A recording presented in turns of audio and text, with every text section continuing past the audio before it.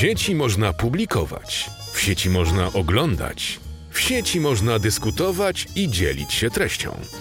Ale w sieci można się także zaplątać, jak ryba albo kultura. Streamingoza. Zaprasza Jacek Sut.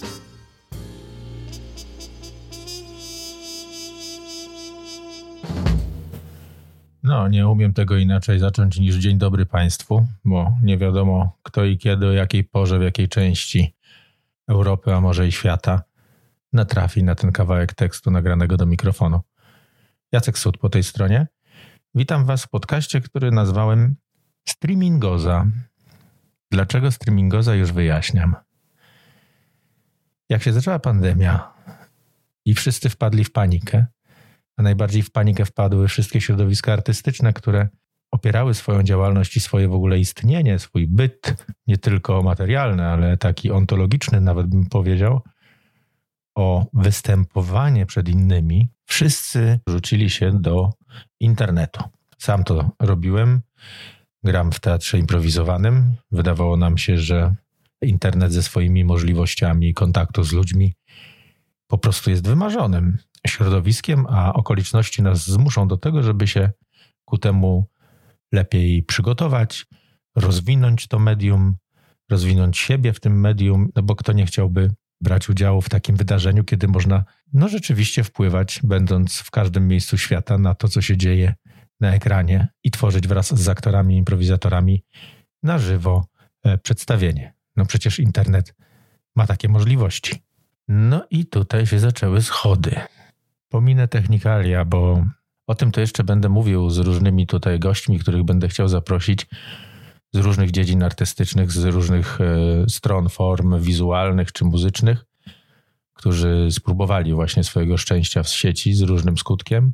Niestety z mojej perspektywy zmarnym, no ale czasami dającym jakieś tam światełko w tunelu.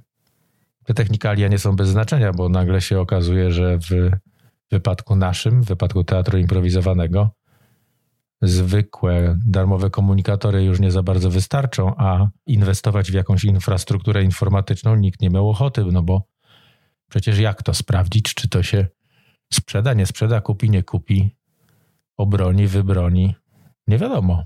Więc była to wielka pardubicka i wiele stresu. Z mojego punktu widzenia i z punktu widzenia moich kolegów udało nam się zrobić coś fajnego. Ale niewielu widzów się o tym dowiedziało.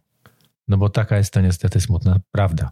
Widz teatralny, który przychodzi do teatru, nie jest widzem, który chce ten teatr oglądać w internecie. Tak jest moje zdanie. Ja sam tego nie robię. Próbowałem, nie ukrywam. Kilka razy zniechęciły mnie wielostopniowe procedury zakupu biletu, nawet takiego, który kosztował 20 groszy, wyobraźcie sobie. A i tak nie można go było kupić, albo sam proces kupowania zajmował tyle czasu, że się niecierpliwiłem, albo po prostu traciłem zaufanie do tej platformy, na której dokonywałem tego zakupu, że ona jest faktycznie wydolna i że kupując ten bilet ja go naprawdę otrzymam, a w odpowiednim miejscu dostanę ten link i będę mógł kliknąć i oglądać, a nie znowu się logować 10 razy, krążyć pomiędzy mailem, SMS-em, a stroną internetową, żeby w końcu zrozumieć, na czym polega proces zalogowania się do danego przedstawienia, żeby je oglądać. Z drugiej strony też mam takie doświadczenia, że jako aktor otrzymałem wiele sygnałów od moich przyjaciół, którzy solidarnie wpłacili dużo więcej niż 20 groszy i nie mogli tego oglądać nadal. W związku z tym to są technologia, o której miałem nie mówić, trzeba ją wprowadzić i trochę o niej powiedziałem. Ważniejsze są chyba jednak inne rzeczy, czyli mniej więcej to, o czym wspomniałem na początku, czyli ta niestety niekompatybilność widzów. Kim innym jest widz, który ogląda filmiki w internecie z tak zwanych epickich upadków, typu trampolina się złamała i gość zaliczył dechę, to jeszcze jest spoko. Czasem ludzie szukają przecież o wiele brutalniejszych czy bardziej kontrowersyjnych treści. A czym innym jest widz, który przychodzi do teatru. Wychodzi z domu, kupuje bilet, siada na widowni i jest face to face w grupie jakichś ludzi, których zna, których widzi, z którymi może poczuć jakąś emocję wspólną, nawet gdyby to miał być rubaszny śmiech. No i tak to się zaczęło. to moje obserwowanie streamingozy. Nazywam to streamingozą. Nie jest to moje określenie, gdzie się usłyszałem, ale bardzo mi się podoba, bowiem oddaje to, co się wydarzyło, czyli oprócz tej pandemii nastąpiła psychoza ładowania wszystkiego do sieci, streamowania wszystkiego, co się da i co się nie da. W większości się nie da. A co się nie da? No nie da się przede wszystkim, przynajmniej w tym momencie, na tym uczciwie zarobić. Obawiam się takiego efektu i o tym będę rozmawiał z moimi gośćmi w kolejnych odcinkach podcastu, że stanie się to, co zrobiła inwazja mocy z rynkiem koncertowym w Polsce. Pewno część z was pamięta taką akcję, którą robiło RMF w latach 90., mianowicie tak zwaną inwazję mocy, czyli objazd po Polsce. Czasami to było nawet kilkadziesiąt miast czy miejsc, w których występowali za darmo różnego typu artyści, głównie muzycy, chociaż zdarzały się też występy, nazwijmy to musicalowe, czyli bliższe teatrowi. I poza PR-owo-marketingowym aspektem wydarzenia, które przyniosło niewątpliwie RMF-owi ogólnopolską absolutnie popularność i rozpoznawalność, czaił się inny, mianowicie rynek koncertów płatnych został niemalże zamordowany. Bowiem ludzie, którzy dostają coś za darmo, bardzo niechętnie za to później płacą.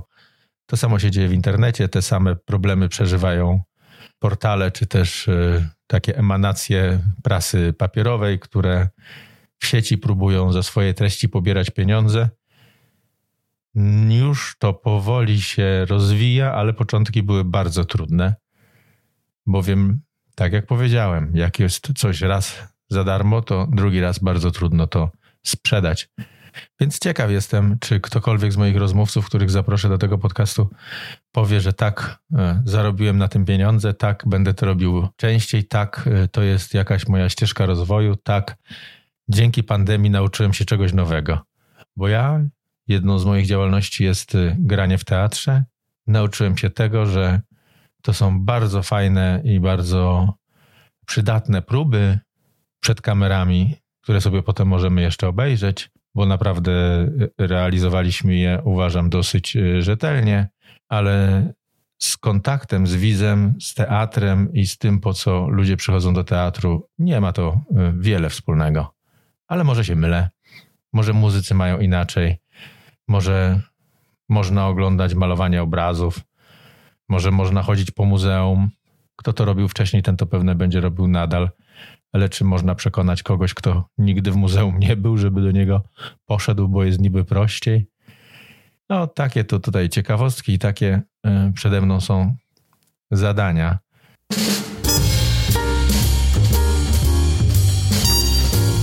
Moimi pierwszymi rozmówcami będą Edyta Jungowska i Rafał Sabara. Oboje wyrośli z teatru. Edyty w zasadzie nie trzeba specjalnie przedstawiać. Pomimo że z serialu zniknęła już ładnych parę lat temu, to nadal jest to aktorka, która umiała się wryć w pamięć widzów.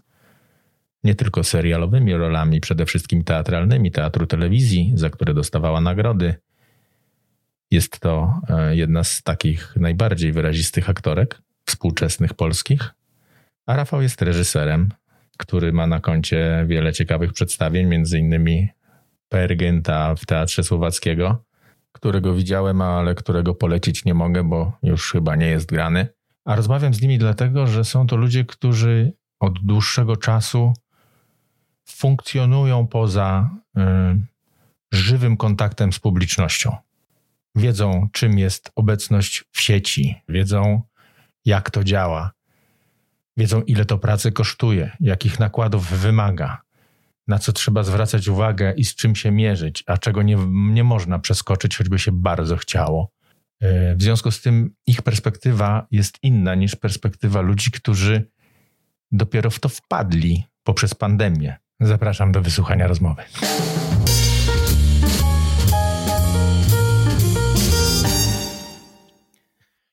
Cześć, witam was. Edyta Jungowska, Rafał Sabara. Jak już was zapowiedziałem, bardzo ładnie was zapowiedziałem, ale usłyszycie dopiero na emisji, więc bardzo się cieszę, że jesteśmy wspólnie po pewnych perturbacjach technicznych, które się pięknie wpisują w sumie w temat naszej rozmowy, czyli tego, co ta sieć z nami robi, zrobiła i co może jeszcze zrobić, co z tego należałoby na przyszłość ocalić, z tego całego ruchu, który się teraz odbywa w obszarze kultury sztuki, sztuk wszelakich, wizualnych i innych, a co trzeba będzie wykreślić i z czego trzeba będzie uciekać, kiedy się pandemia skończy. No, dzień dobry. Cześć. Dzień dobry. Przydługo się rozgadałem na początku.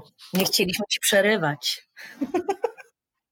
Dlatego z wami rozmawiam, że już wy działacie poza sceną, czyli poza tym kontaktem z widzem bezpośrednim od jakiegoś czasu. Tam jest wasza główna działalność. Prowadzicie wydawnictwo, wydajecie audiobooki od jakiegoś czasu, no już chyba sporego, ile to już lat? 10. Właśnie w tym roku mamy rocznicę okrągłą w maju 2010 roku. Wyszliśmy z pierwszym audiobookiem z serią przygód Pipi na Dzień Dziecka. No i tak to się zdarzyło, że od razu dostaliśmy bestsellera Empiku. Teraz pewnie by to było już niemożliwe, jeżeli chodzi o fizyczne nośniki. No właśnie, o to chodzi. I też mi chodzi o to, że to była decyzja jakby świadoma, prawda? To jest troszeczkę inaczej niż teraz, niż to, co spotyka ludzi teraz, którzy są wrzuceni w zasadzie w internet, wyrzuceni poza scenę, nie kumają w ogóle tego tematu. Wy wiecie już, jak działać, kiedy tego widza nie ma w zasięgu wzroku, kiedy tego odbiorcy nie ma w zasięgu wzroku, prawda?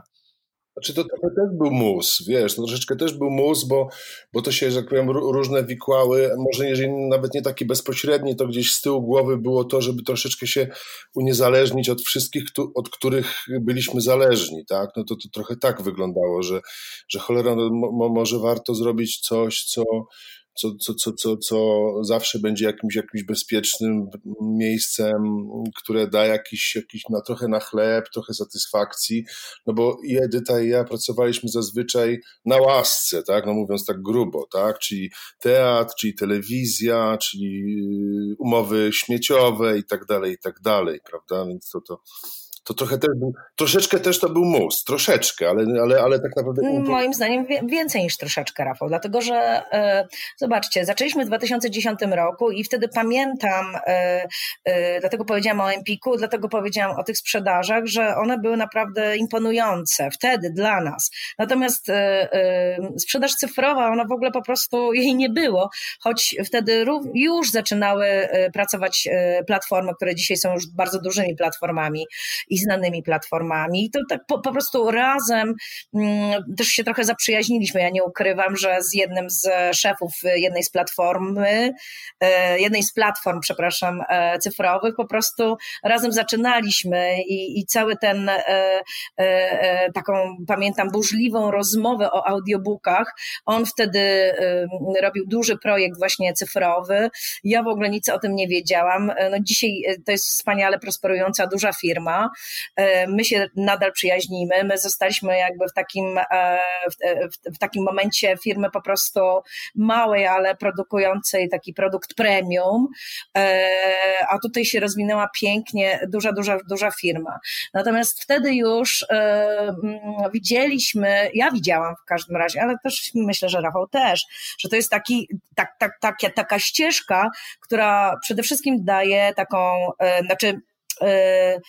pomija cały ten bardzo męczący, drogi proces sprzedaży, który wiąże się z hurtowniami, który wiąże się ze sprzedawcami i że na końcu ten wydawca, a potem jeszcze w ogóle autor, a potem jeszcze w ogóle, nie wiem, lektor, reżyser, no to są już wszystko to ostatnie osoby, które z tego jakby mają profity. I gro pieniędzy, które wpływały ze sprzedaży, one po prostu szły na właśnie ten proces sprzedaży produktu fizycznego. Także to, że na naszych oczach przez te 10 lat, w zasadzie u nas to trochę szybciej na naszym sklepie, bo my mamy sprzedaż i cyfrową i fizyczną, i to obserwowaliśmy u nas akurat szybciej, ale na naszych oczach to wszystko rosło i jakby ten produkt fizyczny maleje w stosunku do tego produktu cyfrowego. A pandemia przyspieszyła pandemia, to jakoś zauważyliście jakąś krzywą wzrostu, czy po prostu jest jak jest i tak jak było, tak jest? Zauważyliśmy spadek fizycznej sprzedaży, to jest wiadome, natomiast zauważyliśmy wzrost oczywiście cyfrowego produktu, natomiast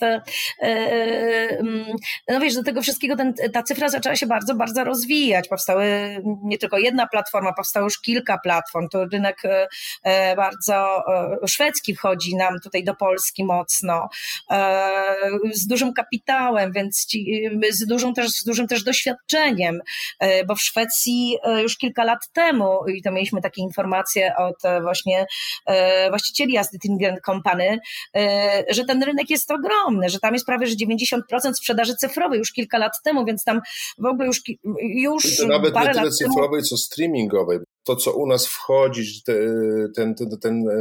no tak jak Netflix działa, prawda? Tak samo działają po prostu niektóre platformy z dźwiękiem i jak u nas się zaczął rozwijać ten taki audiobookowy, co ty sobie ściągasz plik, to u nich już ten audiobookowy dawno, że tak powiem, trochę przechodził do lamusa i wszyscy siedzieli na aplikacjach, tak? No bo to jest jeszcze to rozróżnienie, jeżeli chodzi o cyfrę.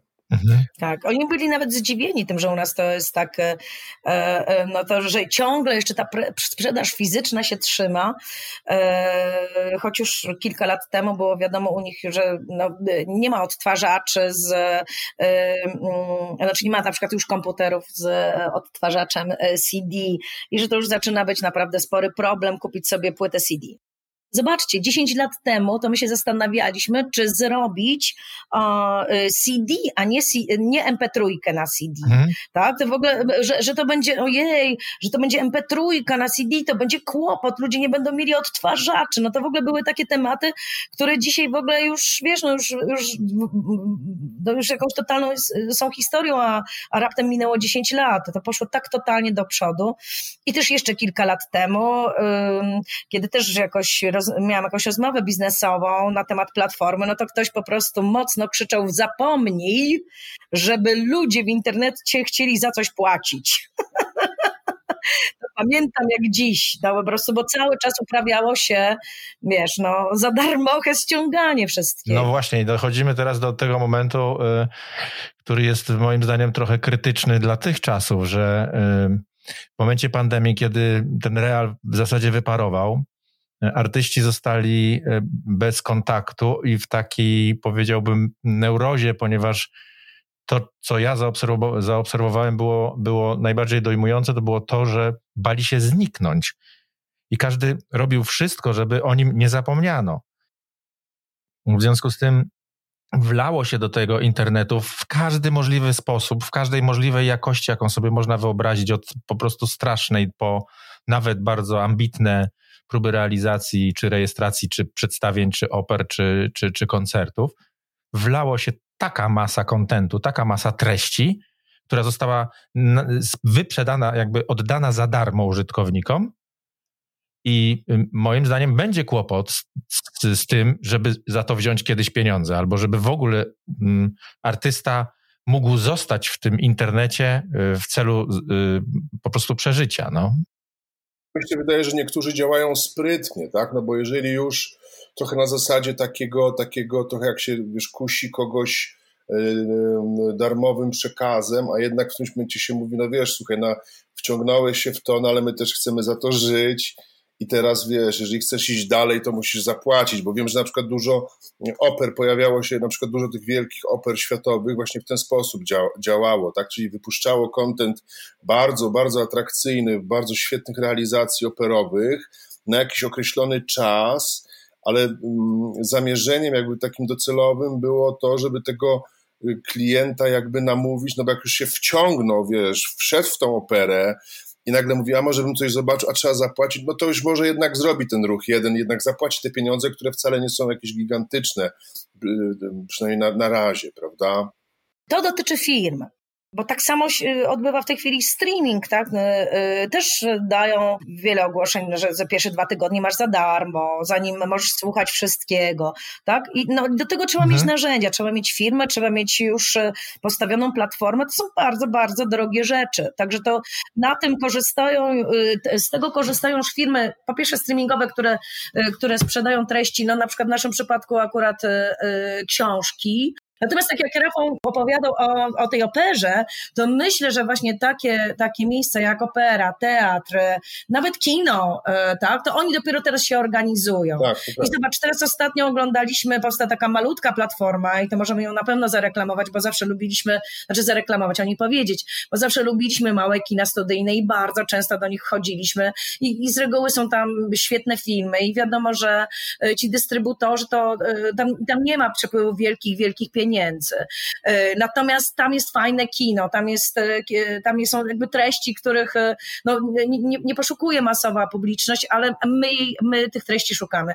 I powstała taka platforma, i teraz Rafał, ty przypomnij, co to za platforma, bo ja oczywiście... Moje e-kino. Fajna, rzeczywiście świetna inicjatywa. Jeżeli, mam nadzieję, że tak się dzieje, jak oni mówią, bo to jest jakby zrzeszenie małych kin, jest udostępniana treść, za którą podejrzewam, oni płacą dystrybutorom, ale ty płacisz trochę jak za seans, tak? I wybierasz kino, do którego te pieniądze trafiają.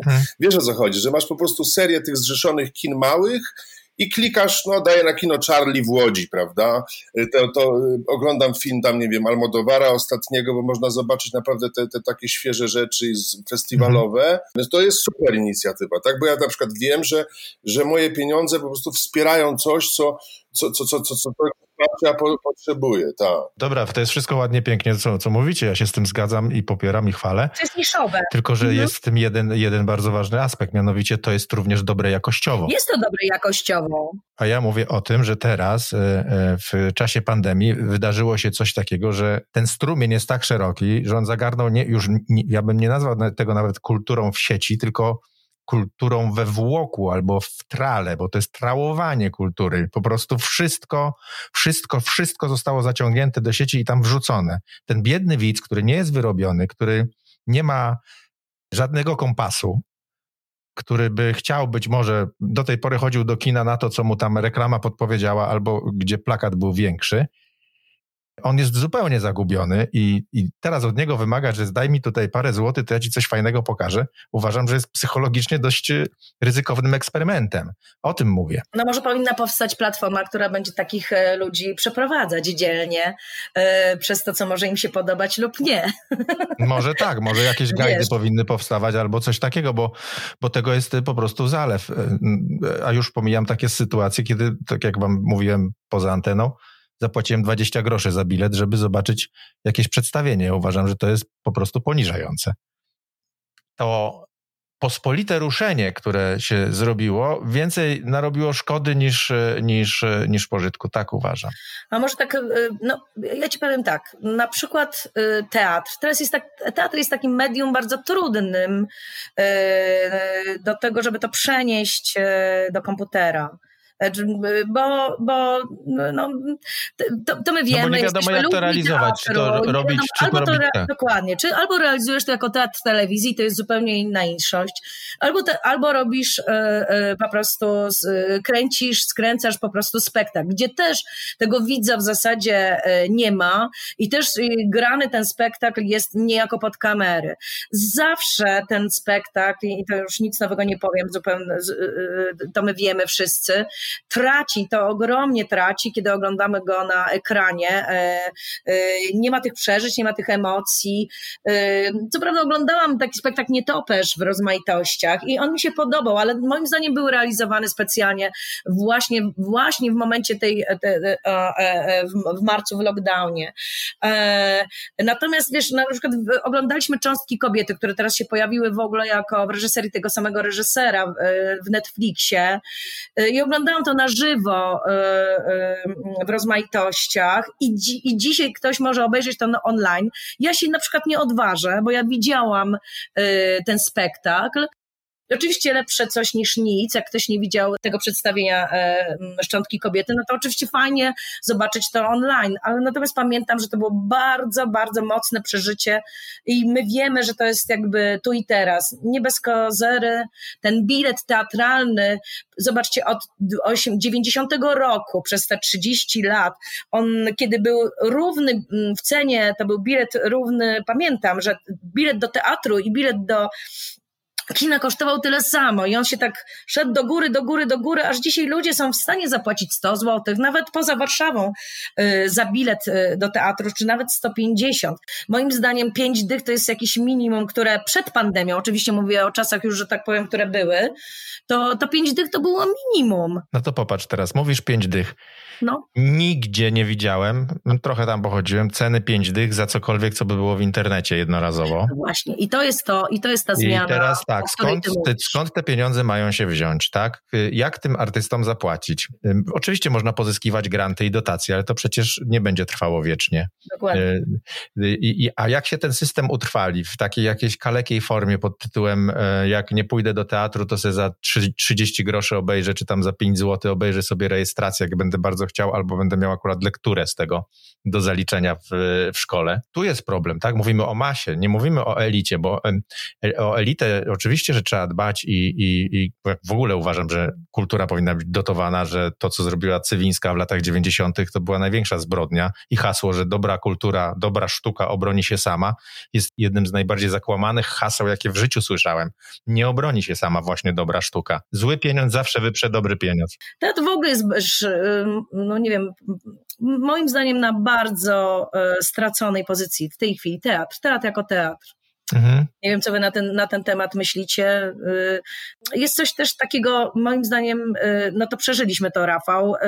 Rafał wyreżyserował, moim zdaniem, wspaniały spektakl. Ja uwielbiam ten spektakl, widziałam go wielokrotnie. To jest Lekcje miłości w Teatrze Jaracza. Mhm. I w czasie tej pandemii wznowiono ten spektakl, bo był taki moment trochę takiego większego luzu. I ja siedziałam na widowni, wtedy byłam w Łodzi. I to jest coś takiego, że ten widz musi trzymać odległość, to po pierwsze, więc ta widownia wygląda po prostu tak strasznie smutno, tak? I coś takiego jest, jakaś taka kalka w mózgu jest, że jak nie ma full ludzi na tej widowni, to znaczy, że chyba ja jestem nie na spektaklu, który jest dobry. Tak, nie w złym miejscu, dokładnie. W złym miejscu chyba jestem. I to jest niesamowite, że w ogóle nie możesz sobie poradzić z tym, że na widowni, ja nawet zrobiłam sobie zdjęcie, zrobiłam jakby zdjęcie, jak wyglądają, jak daleko od siebie siedzą ludzie. To jest wręcz taki brak możliwości przeżywania wspólnego, mimo że spektakl był świetny.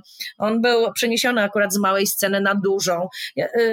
No to też by było podyktowane tymi miejscami, bo to wszystkie teatry to robiły, tak? Dokładnie tak. Natomiast po prostu ta ilość tych ludzi na widowni, to samo też przeżyłam w Teatrze Rozmaitości latem, gdzie po prostu już weszło tylko tyle, ile mogło wejść ludzi, ale to było bardzo, bardzo niewiele. I w tym sensie myślę, że dla aktorów to jest straszne, bo to też musisz się przestawić w głowie, wyobrazić sobie, że tam jest po prostu pełna widownia, tak? To jest coś takiego, że tak mnie się wydaje, że po prostu to przez lata taki, wytrenowany mózg, wytrenowany organizm, że po prostu ludzie przychodzą, spektakl się cieszy powodzeniem, ludzie przychodzą, to od razu ta adrenalina idzie w górę. Ale już chyba lepiej, tak mówią ci, co grają teraz, że już lepiej chociaż mieć jednego widza albo 10 chociaż, kogokolwiek na widowni, niż pustą scenę i grać do pustej sceny i nagrywać to właśnie online, że to po prostu jest taka masakra, że po prostu, że właściwie nie masz tej osoby, do której kierujesz jakby tę energię, do której, jakby z którą niejako rozmawiasz, tak? To po prostu jest podobno straszne uczucie. Jeszcze jest jedna rzecz w tym, co mówisz. W tym, co mówisz, jest zaszyte również coś takiego, że nawet jak te limity z 25% wzrosną do 50%, to też to zbytnio sytuacji nie poprawia, bo nadal siedzisz na widowni, która jest wypełniona w połowie. No tak, myślę, że to po prostu przyjdzie taki moment, że przestaniemy o tym myśleć, w zależności od tego, jak długo to będzie trwało. To jest taka nowa rzeczywistość. My musimy się po prostu do tego przyzwyczaić, musimy się przestawić. To jest tak, jak jest. jest jeszcze jeden aspekt, mianowicie to, co teraz nas spotyka, to jest jakby próba za pomocą nowego języka opowiedzenia starych form. Czyli dzieje się coś takiego, jakby jak trochę z kinem 3D, które zniknęło. No widzicie, nie ma już filmów 3D, a wydawało się, że to będzie przyszłość kinematografii w ogóle całej światowej. W którymś momencie był taki szał na to 3D. A to 3D opowiadało w sumie filmy, które były robione do 2D, tylko po prostu z dodanym trzecim wymiarem i to w sumie później się okazało, że ludzie nie wszyscy widzą w ogóle 3D, więc zaczęto się z tego wycofywać, bo to straszne koszta. I tutaj też jest coś takiego, że my jesteśmy na progu, tak mi się wydaje, znalezienia jakiejś nowej formy w ogóle kontaktu z widzem. No właśnie, wiesz, jak mówiliśmy o tym, że bo mi jest strasznie trudno oglądać z małymi wyjątkami ten teatr w internecie, zwłaszcza te spektakle, które były grane jakby dla widowni i ten aktor jakby ma zakodowane w ogóle jakby... Inną ekspresję zupełnie. Inną ekspresję i teraz jakby przestawić się na to, że gdzieś zrozumieć, jeszcze jeżeli się tego właśnie nie robi w taki naprawdę super profesjonalny sposób z reżyserem, który potrafi wytłumaczyć tą różnicę i też wytłumaczyć sposób, w jaki chciałby to inaczej zrobić, no to dla mnie to są klęski niestety. To jest tak bolesne, że ja uważam, że to robi ogromną szkodę teatrowi. Natomiast to, co ty powiedziałeś, jest właśnie chyba najciekawsze w tym wszystkim. Na razie oczywiście jest pustka w głowie, co to mogłoby być, ale według mnie odkrycie jakiejś formy i czy do tego znajdą się narzędzia. I też nie ma wielu, według mnie, takich wielbicieli naprawdę teatru, telewizji, bo to jest też dziwna forma. Bo można powiedzieć, że już nie ma takich wielbicieli, bo nam odeszli. Tak, odeszli, dokładnie, ale też ta forma w jakimś sensie gdzieś pachnie tej, według mnie, współczesnej widowni pewną sztucznością jednak. Te próby naprawdę filmowego robienia teatru czy telewizji niekiedy się udają, ale bardzo, bardzo, bardzo rzadko. Więc tak jak mówisz, właśnie dokładnie tkwimy w jakichś starych przyzwyczajeniach, w starych formach, a dostajemy narzędzie, które po prostu błyskawicznie się rozwija i jest taką sferą w ogóle kompletnej wolności. Więc jak że wchodzimy na ten ekran w starych butach, to te buty jeszcze bardziej według mnie widać stare, cholera. Mhm. No wiesz, to jest dokładnie analogia, to jest jak z fotografią, wiesz, że w zasadzie wszystko, co można było zrobić w fotografii, wydarzyło się w pierwszej połowie XX wieku. Historia fotografii, moim zdaniem, po wojnach, po tym wszystkim zamknęła się. Już nic więcej w fotografii wydawało się w sensie formy, wyrazu, bo mówi się o kadrze, i tak dalej, o tych wszystkich narzędziach fotograficznych, wszystkie zostały wymyślone, wszystko zostało stworzone i wydawało się, że jak wejdą smartfony, no to będzie po prostu jeszcze jeden aparat, jeszcze jeden instrument do robienia tego samego, co się zawsze robiło w fotografii. I się okazało, że jednak nie, że historia fotografii się nie skończyła, ponieważ powstało selfie. Tego nigdy wcześniej nie było.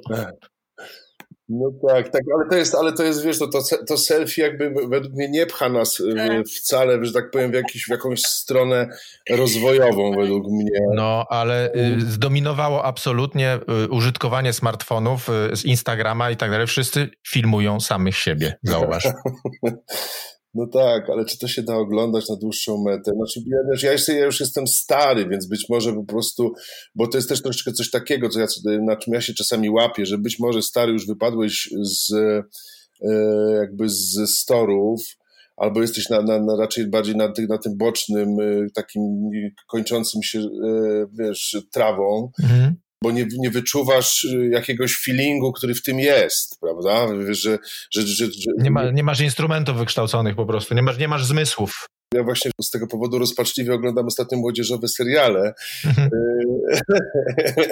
i na przykład taką świadomość w ogóle jakiejś innej wrażliwości, obecności technologii tak na po prostu we wszystkim, w życiu intymnym,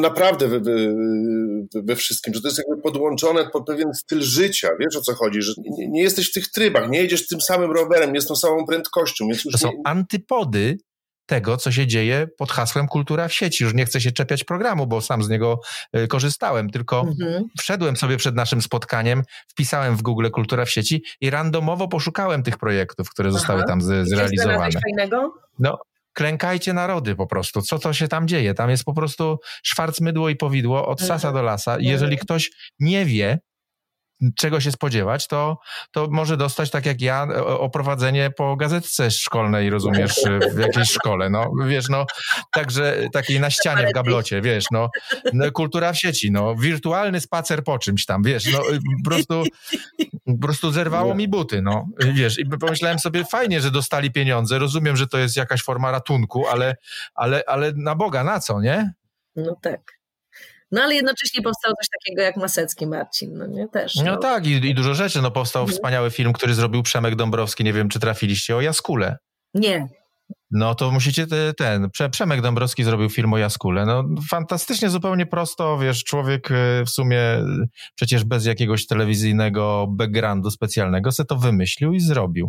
No, ale świetnie czyta zresztą poezję Jaskuły, no, której ja na przykład mało czytałem. Ale jest jeszcze taka szansa i to przyspiesza, na pewno daje przyspieszenie, że jednak tacy ludzie, którzy potrafią wszystko, no nie wiem, ktoś kiedyś mówił, że jak coś potrafisz wszystko, to nie potrafisz nic, ale... Umberto Eco powiedział to podobno inaczej, że jeżeli posiadasz wiele różnych kompetencji, to być może wskazuje to na to, że ci się w życiu nie udało.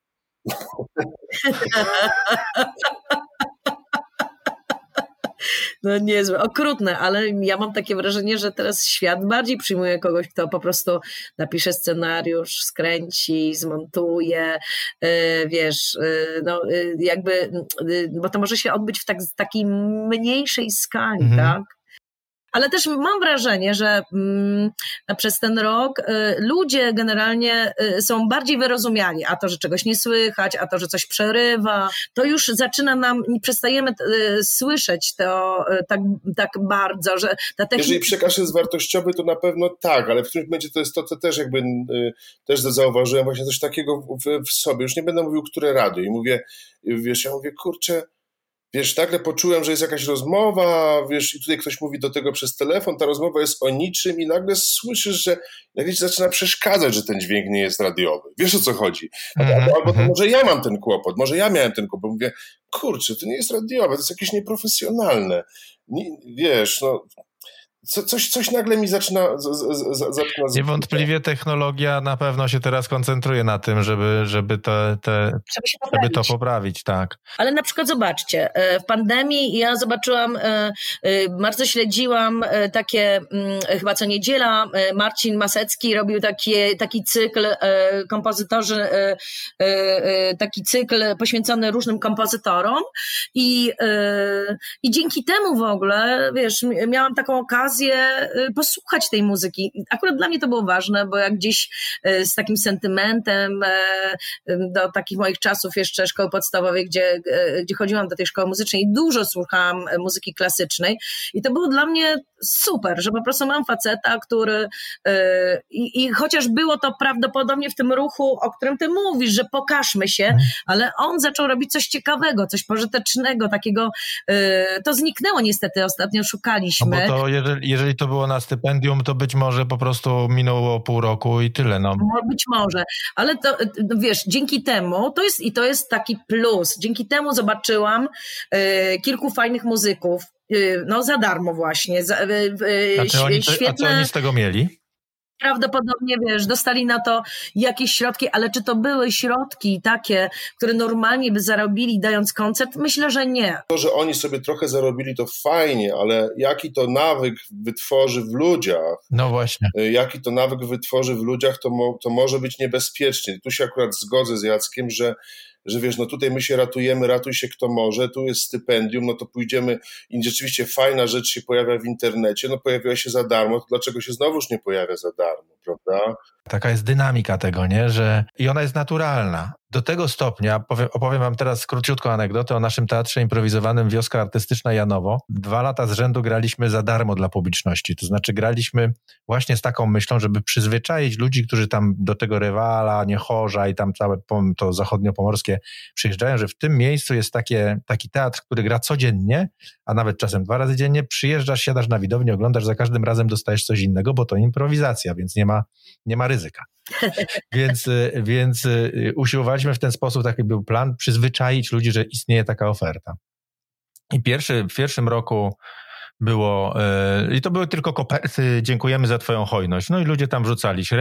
Średnia wrzutka wychodziła tam około 10 zł, tak jak po zliczeniu całego sezonu, tak?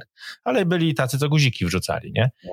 Drugi sezon był troszkę lepszy, ale też nie jakiś nieoszałamiający. Trzeci sezon wypadł w pandemię i stało się coś takiego. Nagle zostaliśmy zwolnieni z obowiązku albo z tej takiej nieprzyjemnej okoliczności wytłumaczenia ludziom, dlaczego my chcemy od nich pieniądze za to, co graliśmy do tej pory za darmo, ponieważ wszedł przepis, że jeżeli chcesz wejść do teatru, to musisz mieć bilet. Jakby zmusiły nas do tego przepisy. I bilety, słuchajcie, poszły po 40-35 zł plus jakieś tam zniżki dla młodzieży i jeżeli chodzi o wpływy, o przyjścia widzów, to było chyba 30% widzów co zwykle, czy tam 40%, nie pamiętam, o 60% mniej, a wpływy do kasy były o 30% mniej. To jest chyba nie do rozgryzienia, wiesz, bo ja ci powiem tak, że to po prostu nie wiadomo jak się do tego zabrać, bo nagle mi przyszedł ten przykład, wiesz, Radiohead, który jako jedyny i pierwszy chyba zespół w sieci, w świecie wpuścił darmową płytę do internetu, prawda, żeby pominąć całą dystrybucję, tak, znaczy po prostu tak, i my nagraliśmy i proszę, oto dla was. I można było tam coś tam wpłacić, można sobie było jakieś kolosalne pieniądze oczywiście na tym zarobili, od razu do nich do kieszeni, wiesz o co chodzi. Bez żadnych pośredników. Ja rozumiem, tak. I sobie myślę, ale oni, wiesz, to jest wielkie Radiohead, tak, iluż tam oni mają tych fanów, to nawet, to tu wiadomo, ale teraz właśnie jak sprzedać, nie wiem, właśnie teatr, który nie ma takiej popularności, który nie może sobie, wiesz, właśnie na to pozwolić i nie ma takich zasięgów, jak to się teraz ładnie ładnie mówi, prawda? No jest to zagadka. Nagle się okazuje, że wiesz, i tak źle, i tak niedobrze, troszkę. Zobacz, teraz jest, myślę, moment, że moglibyśmy porozmawiać o jakości w internecie, w streamingu, jakby wszystko ma jedną cenę. Kolejną puszkę otwieramy, bo żeśmy wszystkie tyle puszek pootwierali, a tak naprawdę nie mamy żadnej odpowiedzi. Ale to nie jest podcast, który ma dawać odpowiedzi. Wy cały czas chcecie odpowiedzieć, jak ratować teatr. Moją ideą jest to, żeby jakby odcedzić to, co powinno pozostać po tej rewolucji, po tej burzy, która teraz się a z czego powinniśmy jak najszybciej uciekać i rozumiecie, o co mi chodzi, że jak to odsiać jedno od drugiego, no bo i plusy i minusy są tego. Teatr w tym wypadku jest rzeczywiście w dużych tarapatach, bo o ile jak widzę te takie naprawdę tak zwane progresywne teatry, próbują to załatwić fajną realizacją, tak, znaczy po prostu zatrudniają, zwariowanych, fajnych profesjonalistów do swoich zwariowanych i fajnych spektakli, to się broni. I to się zaczyna znowu robić elitarne, bo to jest właśnie im się udało w dosyć krótkim czasie, co mnie, znaczy nie wiem, jakie mają z tego wpływy, jak to będzie wyglądało, tak jak, nie wiem, tam działają te teatry, niektóre warszawskie, te takie, nazwijmy to topowe, na ile im się uda po pierwsze tego widza przytrzymać, po drugie na tym w jakikolwiek sposób zarobić, ale na pewno oni nie tracą na wizerunku, tak, to znaczy oni nie tracą. Wręcz mam takie poczucie, że coś się takiego zrobiło, że teraz już musisz naprawdę, będzie streaming o 19:00, jeden raz w tym tygodniu, załapiesz się albo się nie załapiesz, wiesz o co chodzi. No jak na sport, jak na mecz. Jest Mistrzostwa Świata, jest mecz i koniec. Możesz go sobie obejrzeć online, ale... Więc jakby tam widzę, że ludzie kombinują, zastanawiają się, jak temu nadać wartość, bo to, o czym Edyta zaczęła mówić, to jest też to, że tak zwany, ta sieć i na przykład te wszystkie, platformy wrzucają wszystko do jednego worka. Za 8 zł masz, wiesz, możesz posłuchać świetnego audiobooka przez wybitnego aktora przeczytanego i możesz za 8 zł posłuchać, wiesz, po prostu jakąś pornografię, wiesz, literacką na niskim poziomie w ogóle. Też za 8 zł. I oczywiście, jak jeszcze tak, to, o czym ty mówiłeś, nie ma oprowadzacza, to znaczy nie ma, no to wszystko po prostu leży w jednym worku, no tylko jest posortowane nie wiem, na gatunki. To nie wiem, w jednym gatunku kryminału masz świetny kryminał, masz po prostu totalne badziewie, prawda, totalne gówno. Płacisz za to tyle samo. To jest, jedni mówią, że to super, że po prostu masz szeroki dostęp i że to właśnie nam wykształci, i że szeroki dostęp i że to zwiększa zasięgi, a drudzy mówią, no dobrze, ale jaka zaczyna być wartość, jaka świadomość jakby w czytelnikach tych książek, jak oni to odbierają. Nasze wybitne dzieła trafiają do jednego worka z grafomanią, prawda? I wiesz, i jak tu nie możemy się z tym pogodzić, tak? Myślę, że chodzi tu po prostu o to, że nie ma żadnego wskaźnika wartościującego. Czasem może być to cena, czasem może być to miejsce, w którym możesz coś kupić, bo musisz tam pójść, tak, prawda? Wyjdziesz do butiku albo do delikatesów, a nie do GS-u, tak. No i tu wracamy do teatru, no bo na ile możliwe właśnie jest to spotkanie, wiesz, przez internet, tak? Jak się do tego teraz zabrać? Mi się wydaje, że zaczną się pojawiać jakieś takie, nawet nie jestem w stanie sobie tego teraz wyobrazić, ale jakieś próby, które najprawdopodobniej to nie znajdzie się zasada, tylko znajdą się ludzie pewnie z jakimś rodzajem osobowości, z jakimś rodzajem, wiesz, energii, która będzie po prostu przyciągająca nawet w takiej formie, jaka jest teraz możliwa, albo jaka się wykształci przez to, co się dzieje, czyli przez ten internet, tak? Bo te takie, że tak powiem,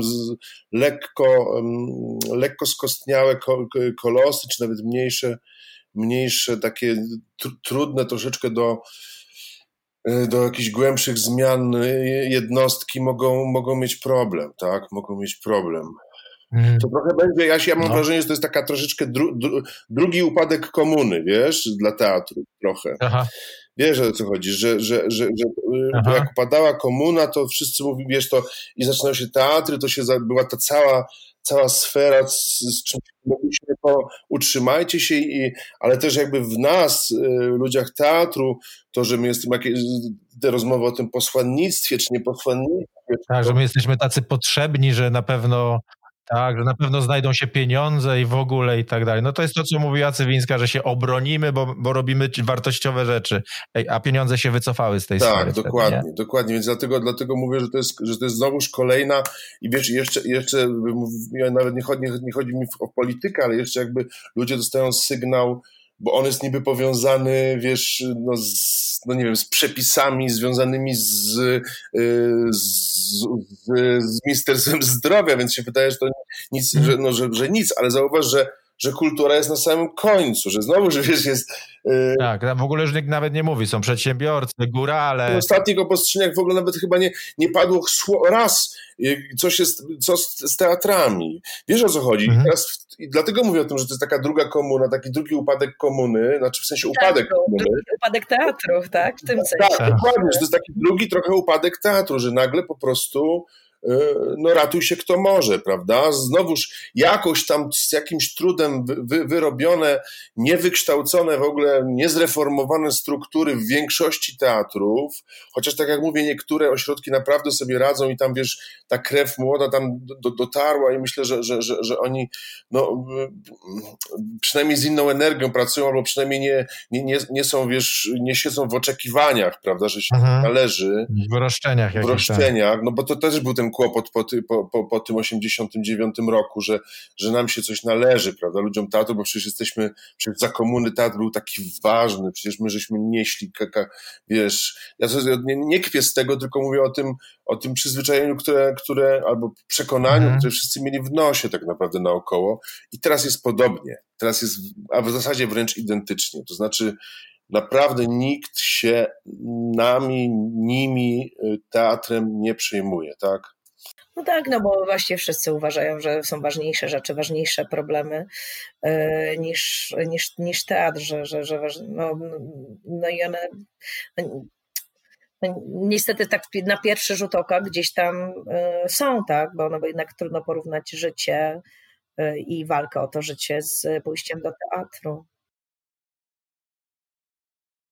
Dla mnie ogromne wrażenie zrobił taki filmik, to Rafał mi pokazał, gdzie nasza koleżanka, nasza aktorka, w sensie, że z teatru, z branży, z teatru słowackiego, cudowna, wspaniała, utalentowana, która u Rafała grała w Pergencie, gdzie zrozpaczona mówi na jakimś wiecu, że ona po prostu, po co jej ten dyplom, po co jej ten magister, jak ona musi w tej chwili, znaczy wtedy jeszcze, bo teraz już pewnie tej pracy nie ma, że po prostu sprzedawała buty w sklepie z obuwiem.